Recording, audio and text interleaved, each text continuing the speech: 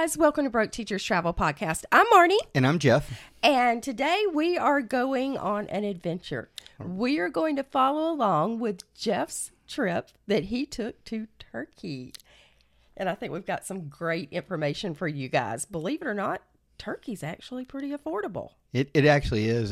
It was actually one of the best trips I've ever went on for a number of reasons. Yeah. I mean, well, it's affordable as in when you get there, things are super affordable. Getting there's probably the biggest expense, wouldn't you think? Well, absolutely. But just like anything else, one of the things that I did is I'd been planning this trip for quite a while, and I'd been planning it with one of my former next door neighbors who happened to be from Turkey. And we talked about going for about 6 or 7 years. And finally, I decided to go.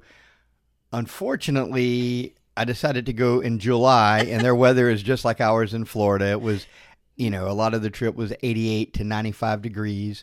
But to answer your question about the affordability, it's the price of the ticket was a little pricey, but it was summer, it was high season, it was tourist season, and looking at prices from say Atlanta to Istanbul at any other time of the year, it is a lot cheaper. So it is definitely more affordable than the route. Right. But I mean, we're working around a teacher's schedule too, right. So we have to go when we can. And so that's why when we go, it's going to be sometime either over the winter break or in spring break, because those tickets are about $500 cheaper during that period of time. That's a significant difference. Oh, yeah. Yeah. What would you say are some of the must-dos for Istanbul? I mean, everything in Istanbul is amazing. It's just the people, the culture. I knew it was going to be cool, but I had no idea just how cool it was going to be. I'll just kind of go through some of the first couple of days I was there. Maybe. Yeah. I mean, you were constantly FaceTiming me and sending me pictures and videos, just saying this is so much more amazing than I thought it could ever be. Well, one of the first things that we did is my friend Nick, we got to Istanbul and we checked in the hotel, and he said, well, let's go to the Galata Tower. And I'm like, okay, so I know nothing about this. I'd heard of it. I'd seen it, read about it in a book. But, so we take the boat over to the European side of Istanbul, which is just crazy to say. And so he says there's a Galata Tower.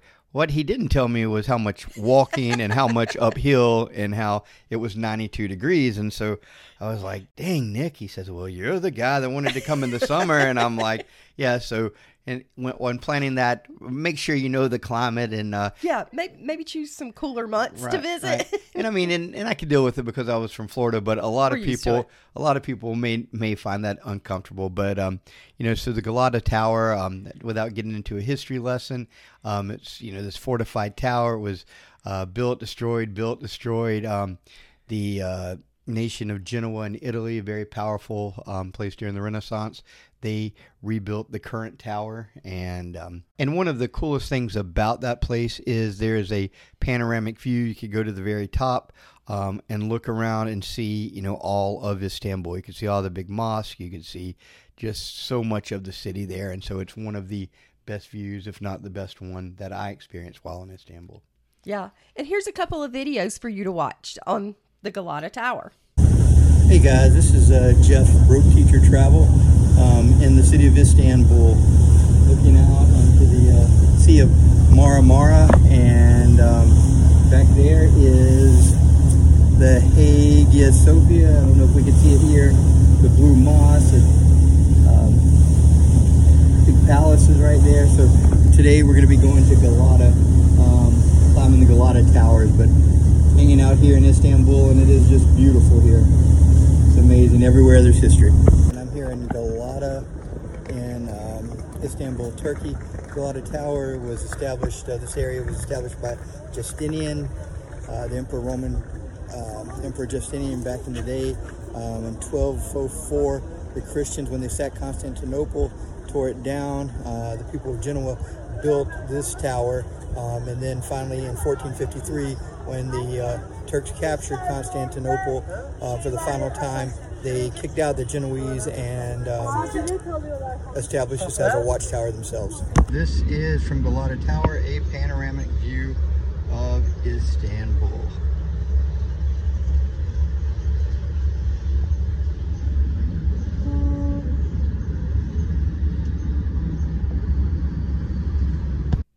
What would you say was your favorite thing about being able to go from Europe to Asia? I mean, that to me that just seems so cool. Well, it really was. Whenever you stay there, if you stay on the Asian side, everything's a little bit cheaper. The European side, which is much smaller portion of Turkey, is on the European side. But it's, you look out and here I'm in Europe and there I'm in Asia, and you could cross the bridge from Europe to Asia, or you could take the ferry across. And I know we're going to be talking in one of the videos about how expensive the ferry is to go from the European side to the Asian side and back and forth. But yeah, I just concluded and found out and confirmed the price to get from one side of the Bosphorus to the other side. So that's in Istanbul, is roughly 80 cents. Something else, when you called me and you were FaceTiming with me and you were showing me the bazaar, that was amazing to me. Just the absolute size of it. Right. It was huge. And the bazaar that we're going to be featuring in this is not the Grand Bazaar. Okay. Oh, I did not realize that. No. This is a different bazaar. It is massive in comparison to anything that I've ever seen. But the Grand Bazaar, which we'll talk about in episode 3, maybe, it is so much bigger. But if you just see this one, you don't know there's anything bigger, and this one is big, amazing. One of the cool things, I was thinking about how much my stepdad would have loved this, because every place you go, they're trying to sell you something, but so they're giving you Turkish coffee, Turkish tea, they're giving you Turkish delights, any kind of food. So if you're one of those people that like to go to Sam's for the free sample, man, you're going to have a field day there. Oh my gosh, it is an amazing deal. I am in the bazaar on Istanbul.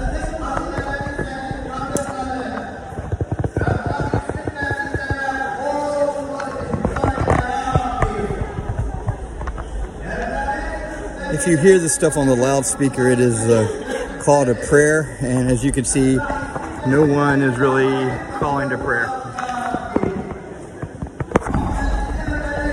Yes, that just sounds so awesome to me, to be a part of that culture and really experience the everyday life of Istanbul. Right. I think that's just so awesome. To put it in perspective, it's a city of 16 million people. And yet, when you get into the individual little neighborhoods, it's just like being in a little rural community. Kind of like New York City, where it's broken down into the little neighborhoods. Right. Yeah. Now, you actually ran across something that is near and dear to my heart, because my family were beekeepers. You found a honey shop. Yeah. There's so many things. Like I said, so many surprises. There is a lot of honey that is produced in Turkey. And so they have these entire shops, and I'm talking about like not one or two, but, huge. Beautiful. Yeah, beautiful honey shops. And so you go in there and you buy honey in the jars, you buy, beekeeping equipment, all honey of these things. Products that are made. And one of the interesting things there is the honey that they serve you and breakfast at any place that I ate. It actually has the honeycomb in it, so that it's Which is the best way to eat honey. and so that was really cool. What I learned over there was that this particular type of honey was the favorite honey of Queen Elizabeth II. Really? Yeah. That's really neat. That's something kind of special to find out. Right. That it's that well thought of. Right. Among royalty. Right. That's pretty impressive. It was really cool.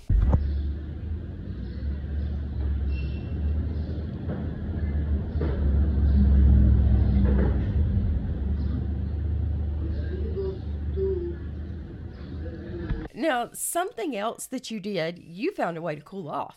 Oh, I did. And I didn't know it. I really didn't know this existed. But so it was 92, 93 degrees in Istanbul.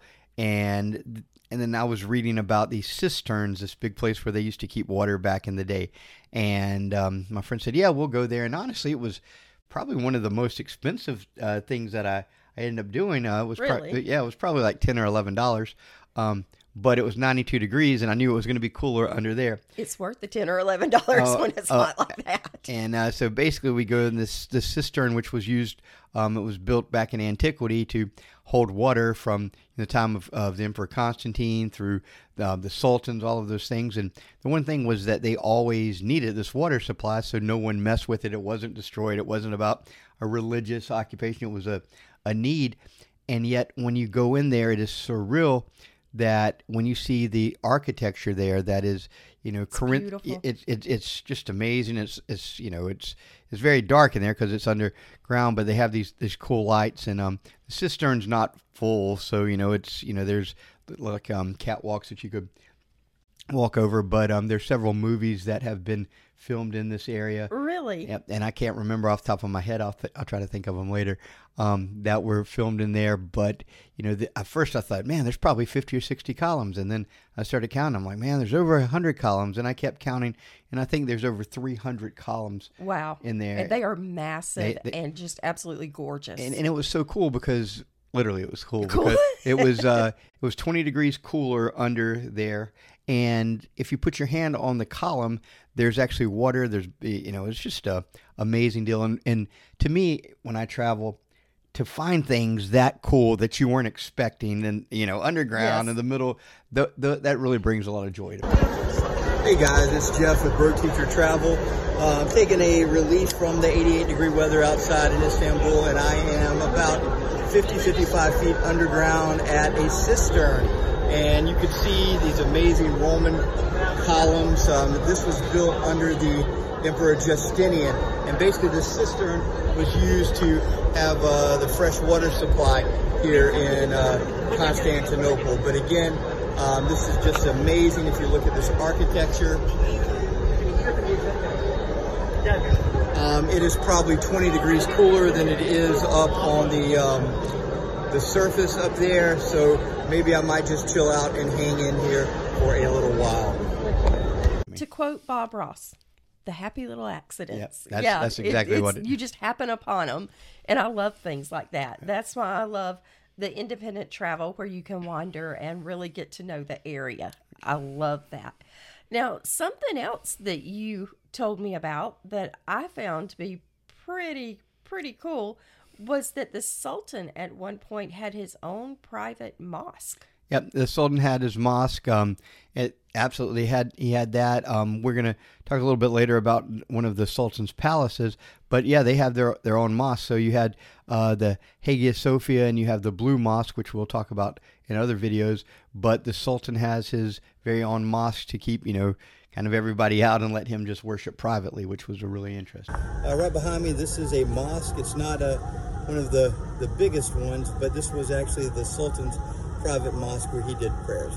Yeah, and the worshiping there is much different than people think. It is not as strict, or I guess people are drifting away from some of the more traditional ways of things. One of the things, the way my friend Nick explained it to me, is that that Turkey, and start looking up, it is a secular country. Yes, and so, yes, it is. And yet that, people, it's just like here, they're religious, but they're not forced to be religious. Right. And many other countries, they do have it's predominantly Muslim as the major religion. Islam is a major religion there, and they do have the call to prayer 5 times a day. But with the exception on the holy days, I didn't see anybody praying. And so modern times, right. I think, has changed a lot of that.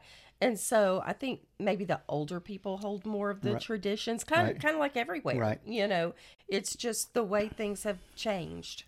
And among the people and the generations. Right. And, and when you think about after World War I and the demise of the Ottoman Empire, and Turkey becomes, their country, the founder of Turkey, Kemal Ataturk, he was very adamant that they needed some separation of church and state, very similar to us, and that, and he was very instrumental in bringing, everything and modernizing that country. And we'll probably do an entire video at some point just on him. Just on him, yeah. Now, something else you were telling me about was the obelisk. Okay. So that's a really interesting story. Well, there are there's so many cool things around the world, and I'm not going to get into judgment calls on who ripped off what from which country, okay? Because if we did that, we'll just tell you where they're located. right. There's debates going on right now all over the world about returning what artifacts or whatever. But an obelisk is Cleopatra's Needle. They're big pointy items that were taken from Egypt. So in the middle of Istanbul, there is this huge obelisk, and it's just really the top part of it. It's not as part of it was broken off years before, but it was actually used to let chariot racers in what was called the Hippodrome know when the turn was coming up. And it was taken from the Temple of Karnak in Egypt. So later on, when I go to Egypt, I will find where these obelisks used to be. Yes. But I didn't realize this, but I'd already seen one of the two obelisks because its sister obelisk is in St. Peter's Square in Rome, yes. And it was used as kind of the center point of the Circus Maximus. So it was really interesting that the ancient Romans took these Egyptian artifacts and use them in their horse racing. Yeah. I mean, who would think to do that? And those obelisks, and that one's really cool. But there's also one in Paris. There are more Egyptian obelisks outside of Egypt today. Museums in major cities that used to, there used to be major cities in the Roman Empire that have these obelisks, and so you could go to one country and find a huge piece of culture from another country. Yeah, and I love that, where you see the world. The different parts start to overlap. Right. I love that, right. When I'm in Istanbul, Turkey, and behind me is the obelisk of Theodosius. We talk about obelisks all the time. They're really cool ones. Most of them were taken from Egypt. So this one was actually created about 1700 BC by the pharaoh Thutmose III. And this was to commemorate his major victory over a group of people called the Mitanni, who we'll talk about a little later on. This was eventually brought by Theodosius to, it was called Constantinople back then, and it was one of the points in his hippodrome. So hippodrome is a big horse racing track. This obelisk was taken from the Temple at Karnak and Egypt, and so next year or later this year when I go to Egypt, I will show you where it was taken from. There was another obelisk about this size taken from Karnak, and it is in Rome, and it was one of the points in the Circus Maximus. But if you go to Rome today and you go to St. Peter's, you see a big obelisk out. It was the obelisk that was taken from Karnak the same time that this one was taken by Emperor Theodosius. And another one that you told me about, another monument that you saw, you mentioned something about a serpent monument. Oh, yeah. This was so cool because I didn't know anything about this and what it was. And, I think I know a lot of history, but when you go places, you realize, like Socrates says, the one thing I know is that I know nothing. And so there was a monument there, and it was kind of coiled up, and it was actually missing the head. And I was like, well, what's going on here?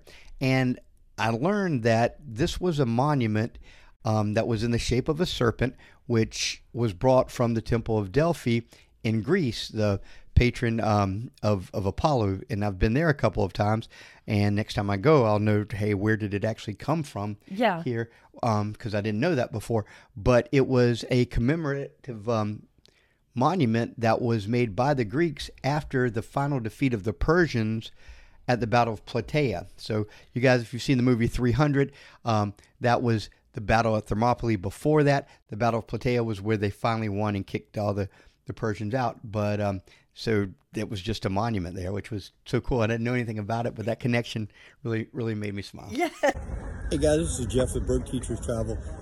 Behind me is the monument called the Serpent Monument or Memorial, and basically this was taken from the Temple of Delphi in Delphi, Greece, or Delphi, Greece. This originally had a serpent's head on it, the serpent's head is actually located in the Archaeological Museum here in Istanbul. But this was taken from the Temple of Delphi in Greece, but originally it was to commemorate the victory of the Greeks over the Persians at the Battle of Plataea. So sometimes it's called the Plataea Memorial or Monument. But this was brought in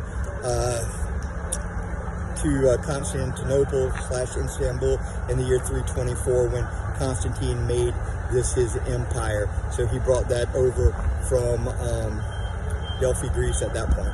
Okay, guys. Well, I think that's going to wrap it up for this episode, and we're going to have more of these on Turkey. Don't forget about that. We're going to do more episodes on Turkey and follow Jeff's journey through the country. It's going to be very, very interesting and fun. But that's going to do it for today. Thanks for following along. Remember, hit that like and subscribe button and follow us on socials. And thanks for being a part of our conversation and always being there and subscribing to our channel. And remember, break the monotony, Not the bank. Bye, guys. If you have any questions, Leave them in the comments. Take care.